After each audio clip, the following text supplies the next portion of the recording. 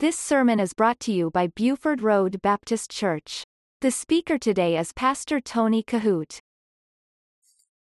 But the scripture that we are working off of right now currently is James chapter 4, verse number 15. And if you have been taking notes, I want to call it to your attention again as we read it on the screen. It says, "For that you ought to say, if the Lord will, we shall live and do this or that." We're talking about in that particular verse how to know God's will or how to pray in God's will. And this is where we're studying the scriptures tonight. And I have given you some very simplistic ways to know God's will. And I want to go over them real quickly for you again as an introduction to the Bible study tonight. There's simple ways for us to know God's will. Obviously, we know God's will. We can know God's will. We can seek God's will. It teaches us that there is safety in the multitude of counselors. And as I emphasized, I believe it was last week, but you have to be careful of who those friends are you're talking to. Because if you're not careful, you don't use wisdom there. What you confide in to somebody may be on somebody else's billboard or voicemail or email before you go to bed that night. So you have to be very careful. My suggestion is this: if you're going to choose to seek out friends to bear your burden, make sure you're not seeking someone who has the track record like a yo-yo, up and down. You want to be in touch with somebody that is solid and stable with the Lord. And then we talked about this. God can speak to our hearts. We can know His will as He speaks to us inwardly. The Bible says that when we are saved, that we are sealed by the Holy Spirit. And so that's important to know, that the Holy Spirit of God. In fact, Jesus said that the Holy Spirit, the Comforter, when He came, He would lead you, He would guide you in all truth. Another way that we have the ability to know God's will is through a yielded and willing spirit. In fact, I want to ask you to turn there with me tonight. Go with me to the book of Romans just for the moment. And I want you to see this. This is a classic verse of Scripture. Most of you maybe have memorized this early on in your past, but it's a wonderful place where I could give you illustration tonight in Romans chapter 12 and verse number 1 and 2. But this is a tremendous testimony of how God can speak to our hearts. We can search His will. We can seek His will through a yielded spirit. And in Romans chapter 12, verse 1 and 2, the scripture says, and Paul is writing, "I beseech you therefore, brethren, by the mercies of God, that you present your bodies a living sacrifice, wholly acceptable unto God, which is your reasonable service." And I want to just park there for a quick moment and remind you of a very important truth, and that is this: God is never going to require of you something that you are totally not capable of doing. Now, don't confuse this. With God, all things are possible. If God can make a donkey speak and a rooster crow, He can certainly equip us with gifts. But I will tell you this: that's why there's so much diversity in the body of Christ. There are musicians, there are preachers, there are deacons, there are ushers, there are greeters. There are so many of us doing different nursery workers, Awana workers, all kinds of people that we have inside the church. Think about it: if everybody was just a greeter and there was no word being preached or no word and song being sung. Think about that. So, or no word being taught. And no assistance going on in the flock and the body of Christ. So we all are wonderfully and beautifully knitted together for God's purpose.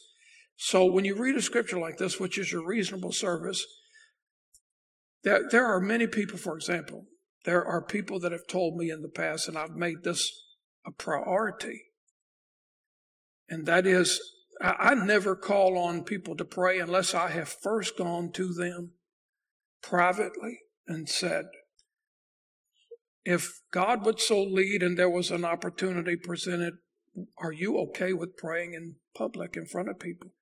I've had many people say, "Preacher, I'm glad you asked me that question ahead of time," because the truth of the matter is, That's not my cup of tea. That's not what I prefer. I think I would draw a blank. I don't know what I would say, and maybe what I said wouldn't make sense. Maybe it wouldn't be scriptural.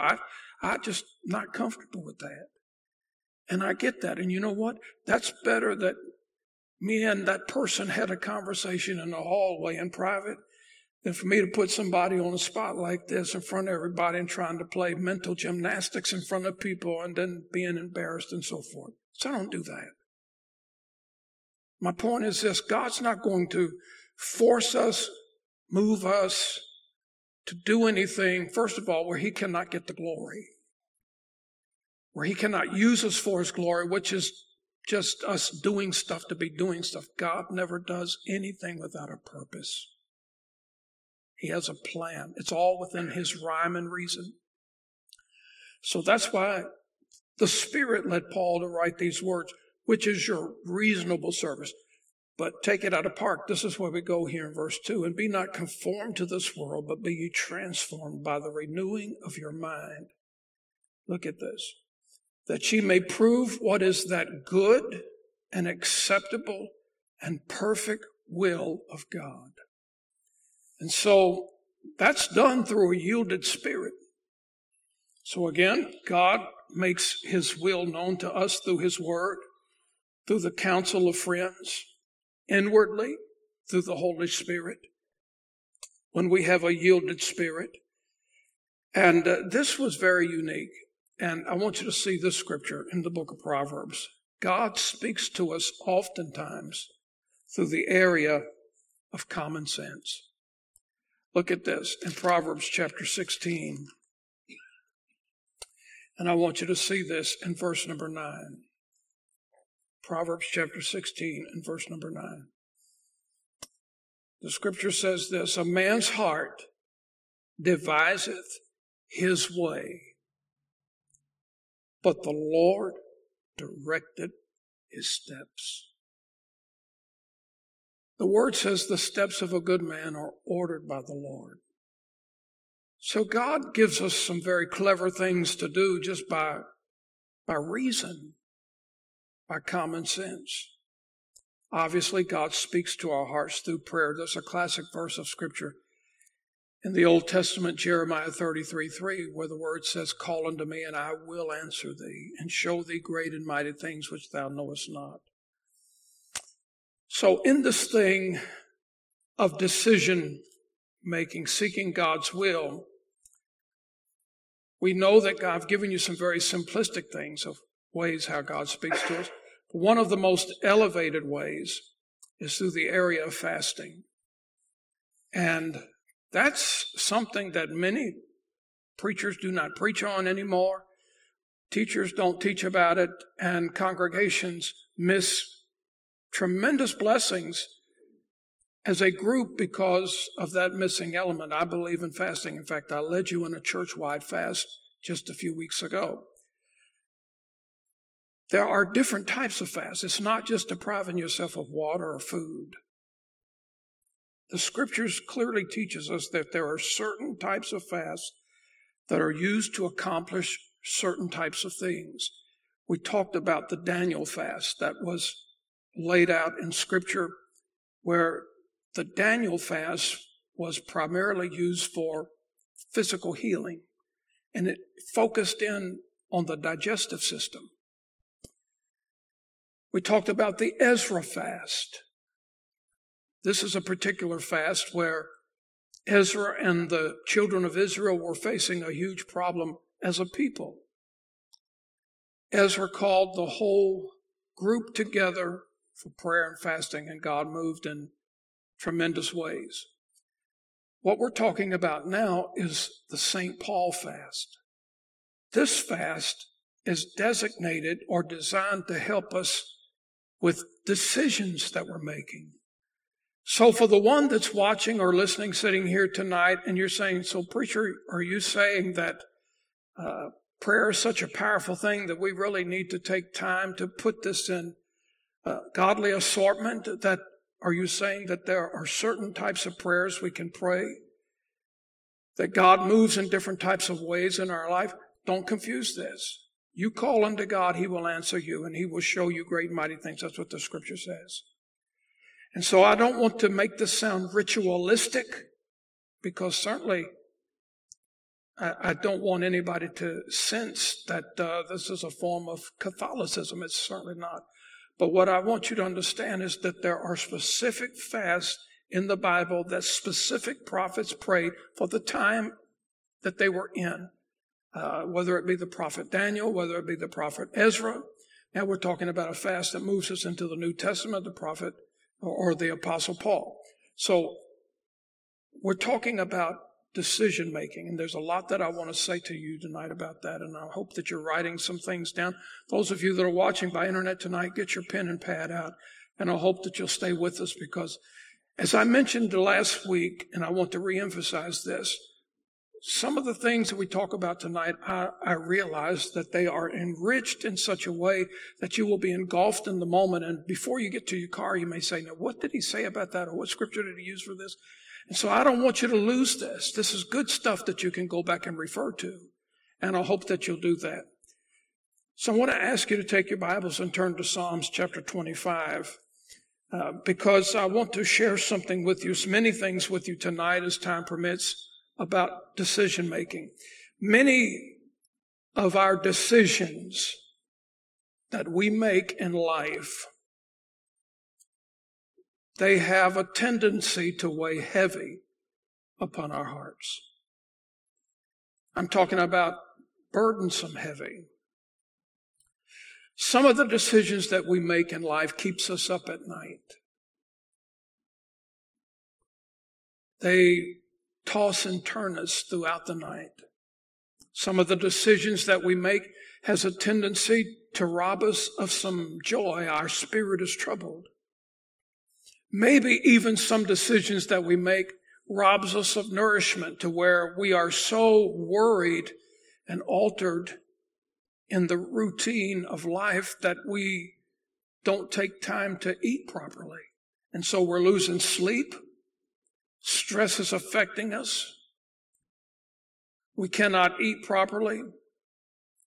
We're wondering about that decision that's overwhelming us and how it affects us in all facets of life. We worry. If we've made a decision, we have a tendency to worry, did we do the right thing? And so there's monumental concerns in that. But keep this in mind. With whatever decision that you're facing, God is willing to give you direction. Never forget this. God is willing to give you direction. If any man lack wisdom, let him ask of God, that giveth to all men liberally and upbraideth not. So if you're facing a monumental decision, and the older we get, the more monumental our decisions are, remember that God is willing to give you a direction. The most important decision that you will ever make in life is a decision to trust Jesus Christ as your personal Lord and Savior. There is no greater decision on the earth that you will ever make than this. Those of you that are watching tonight, and I have no idea how far our communication by Facebook or live stream is going tonight. They tell us that we're reaching many states in America and we're going into some foreign countries. You might be right here in the Tri-City area. I don't know where you're watching from, but listen carefully. The greatest decision that you will ever make on this planet is to know Jesus Christ, to trust him as your personal Savior. There's nothing more important than that. What shall it profit a man if he were to gain the whole world and lose his own soul? So there is no better or more important decision that you will ever make. The truth of the matter is this: we will always be in a situation where we're making decisions all the time. I think maybe some of you can remember a time in your life years and years ago when you were young, you had people making decisions for you. You didn't like it and you didn't like to go along with it, but at the end of the day, you were saying, man, I can't wait till I turn 18 and get out of this house where I can start making all these decisions on my. How many of us have said that like a broken record? I mean, the scratch on the 33 LP, we've said it 1,000. I can't wait till I'm old enough to get out of this house. And I'm tired of following directions. I'm tired of taking orders. First thing I do when I get out of this house, I'm going to join the United States Marine Corps. Well, though that was many moons ago, you think about it, there was a time that I can remember when I laid my head softly on a pillow at night knowing my dad had made a decision for me. And I was in the safety of that. And I didn't always agree with it. But I look back on it now and I say, man, I'm glad he did what he did. He decided what he did, and I've learned from that myself. But I want to show you something here in Psalms 25, and I want to give you some pointers tonight that I think will help you in the Word as we're studying the book of James. And getting on this thing of knowing God's will, how to know it. And I've given you some very simplistic things, but one of the greatest tools in the Bible that I can give you that will help you to seek God's will and to make good, godly decisions is through the avenue of prayer and fasting. But in Psalms 25, I want you to see this in verse number 12. This is a peculiar verse, and I want to explain something to you. The scripture says this in verse 12, "What man is he that feareth the Lord?" And in my Bible, I've underlined that word feareth, and I would like to suggest or encourage you to do that yourself in your Bible if you're accustomed in writing in it. I want to explain something because the Bible is clear that God does not give us the spirit of fear.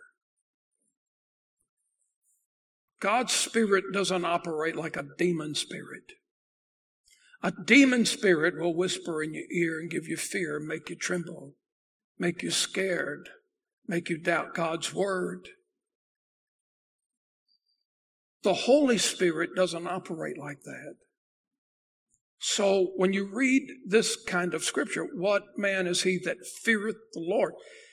And we know that it's not God that gives us the spirit of fear. He's not the author of confusion. He doesn't give us the spirit of fear. So what does this mean? What man is he that feareth the Lord? How do we righteously,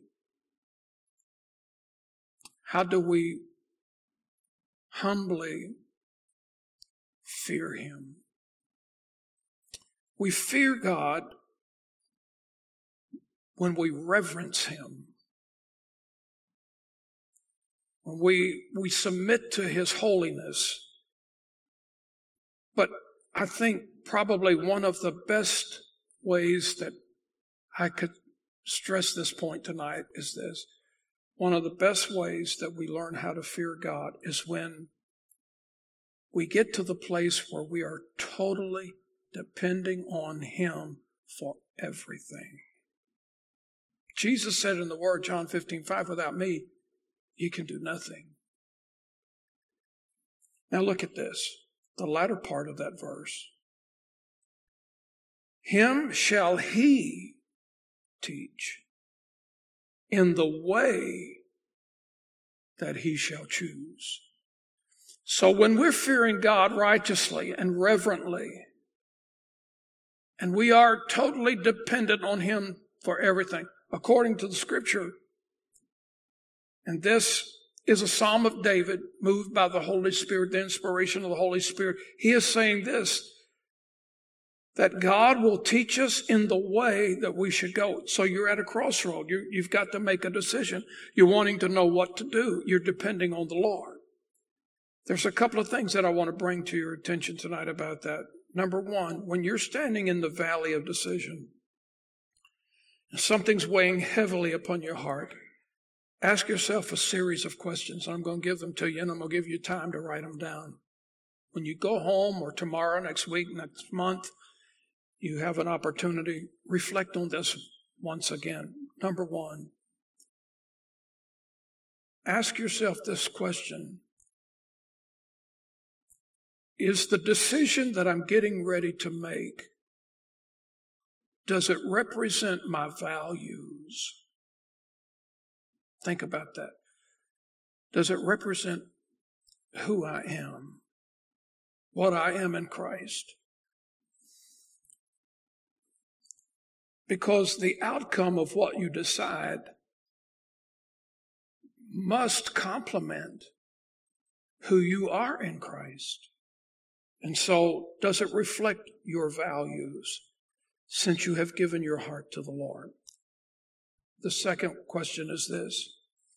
While you're facing a decision, ask yourself, is my heart right with God? Because you see, sin separates us in the realm of fellowship. You will never, ever have to worry about your relationship. If you have come to Christ, you know Him to be your personal Savior. You know that your name is written down in the Lamb's Book of Life. You have been covered by the redeeming, the atoning blood of Jesus. You have entrusted your immortal soul for His safekeeping for eternity. The Scripture says, who are kept by the power of God, who are sealed unto the day of redemption. You know that you are saved. Nothing can ever change that relationship. You are born into the family of God. Jesus said, no man can pluck them out of my hand. But what can happen in the way of change in this walk with Him, not the relationship, but our fellowship with God can be broken and severed and can be seriously impaired with unconfessed sin in our life. I'm glad God's got a remedy for this, because the truth of the matter, there is not one person, I can start with this person right here. There's none of us on the planet watching by internet in any church house in America that can say, since I gave my heart to Jesus, I've been walking the straight and narrow, the perfect, holy way, and that's the way I plan to keep on. Listen, none of us have walked the straight and narrow, perfect, holy way ever, always, since we've been saved. We hadn't done it. All right, that's okay. We'll take an intermission. How about that? No. So do you get this? You get what I'm saying? None of us are perfect. Only one person that's ever walked on this earth perfect, that's Jesus. Only Him.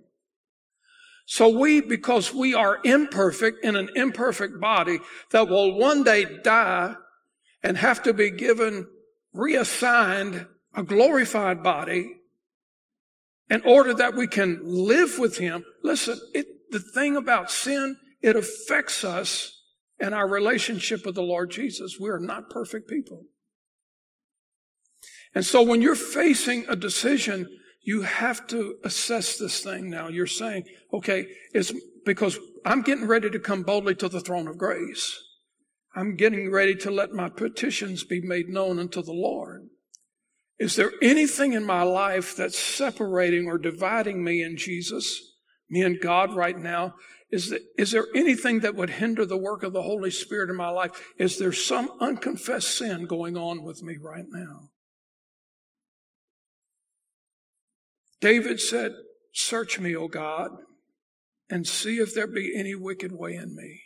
He said, wash me and I shall be clean. So what you do is you put yourself at the mercy of God. And John said it this way.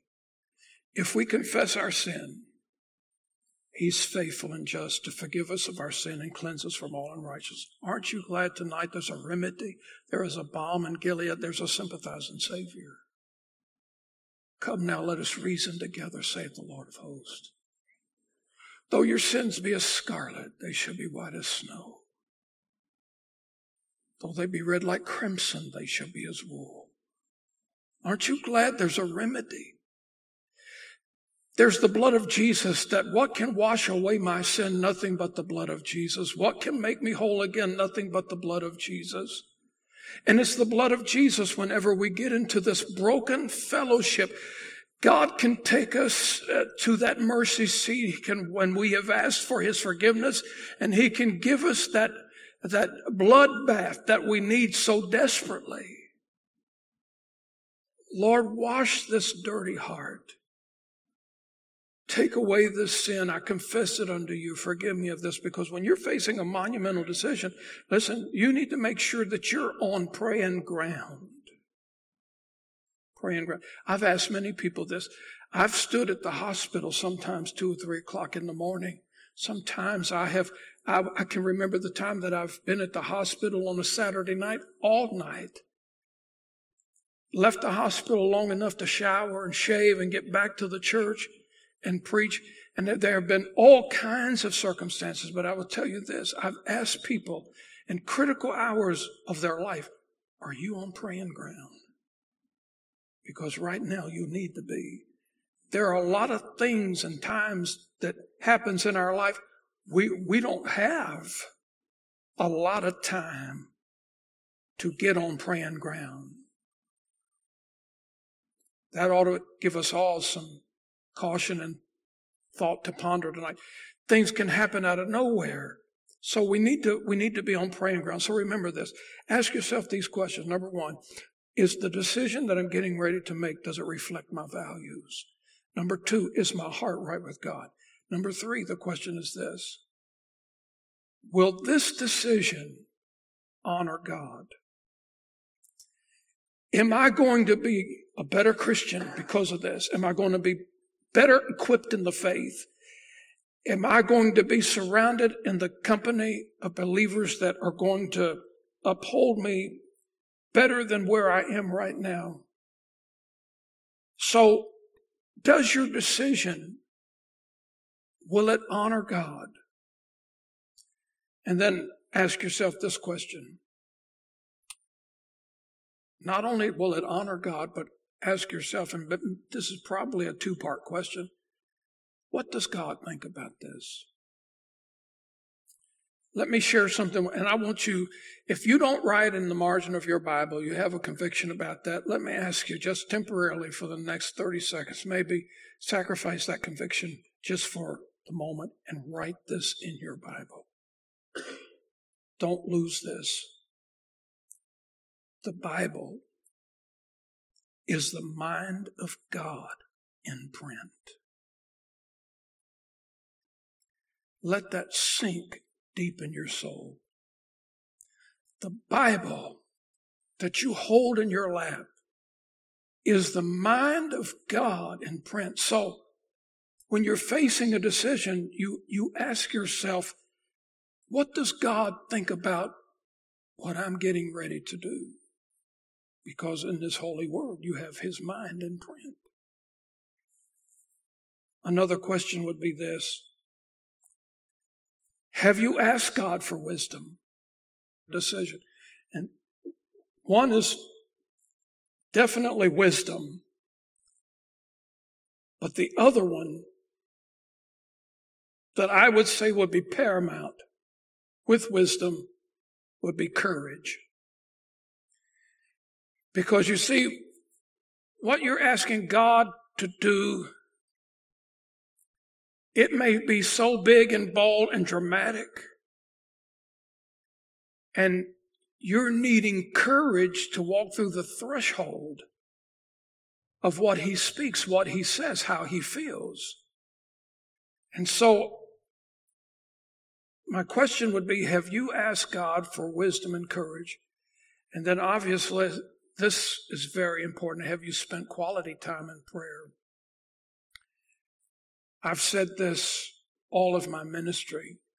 I mean it just as much today as I meant it the first Sunday I preached it. And that's this. Don't ever let the pressure of time force you to make a premature decision. Because there's sometimes you've just got to wait upon the Lord. The word says, they that wait upon the Lord shall renew their strength. They shall mount up with wings as eagles. They shall run and not be weary. They shall walk and shall not faint. Sometimes we have to be still and just know that He is God. So whether we're waiting or whether we're just sitting still, listen, don't ever let the pressure of time. If somebody comes to you and says out of the blue, off of a whim, throwing your back up against the wall and saying to you, you need to decide this right now. Always say no. Always. Because here's what happens. If a person is going to tell you that, or you're forced on doing that, you need to say, listen, if I don't have time to get in Gethsemane with Jesus, if I don't have time to spend in that sweet hour of prayer, if I don't have time to take my petitions to the throne, if I don't have a moment to allow the Holy Spirit to speak to me, then I don't want to have any part of this. Not now anyway. You can never go wrong by waiting on God. So learn to wait. Because here's the thing, and I've got just a few more minutes here. This has gone by so fast, I can't hardly believe it. When you're getting ready to make a decision, have you considered the outcome of your decision? Think about that. Consider the outcome. Will this bring you closer to God? Or will this lead you farther away? That's very important. Because if you ask yourself that question, it leads you back, it intertwines with all of these other ones. And so here's what you do. If you can go through that spiritual checklist, you can ask yourself these questions honestly and answer them honestly. And somebody may say, well, I've done all that, preacher. That's, and I just don't get it. God's not speaking. I've said all of that and I've prayed all of that and I've been praying that for a year. If I were you in that situation, I'd say to God be the glory. Because what you're doing, you're not getting ahead of God. So you say, well, when does that end, preacher? When will I know that he has spoken? When will I know that he's made a way? When he gives you peace. When he gives you peace. When God gives you peace, you've prayed about a decision. You've been thinking about something and God's been working in your heart and you've been presenting something to the Lord and you've done pretty much most of this stuff. And listen, God shows up. And as he spoke to the winds and the sea, and he says, peace be still. When God speaks peace to your soul, that's when you know it's time. So, the St. Paul fast is designed to help us with decisions. And I may just give you one more particular fast. There are many different types of fasts in the Bible. Next Wednesday night, I may give you one more. There's so many more things that I want to give you with this. And so we'll see how God moves and how the time plays out next Wednesday night. But I want you again now, don't forget, because we've talked about 3 specific fasts. The fast of biblical healing, the Daniel fast, the fast of decision making led by the prophet Ezra. And this type of fast here is when you're making a decision, when you have a group problem, the Ezra fast, when you're making a decision, the St. Paul fast. I hope that you've wrote those down, if you've not forgot it, that you're on track with it. This is, to me, I get so carried away with it sometimes because there's just so much here. But all of this is coming out of James 4:15. We're still in the book of James, though we've not been as rigid with it for the last several weeks or months, however long, we are in James 4:15, seeking God's will. You listen to Pastor Tony Kohout. For more information, visit our website at BufordRoadBaptistChurch.com.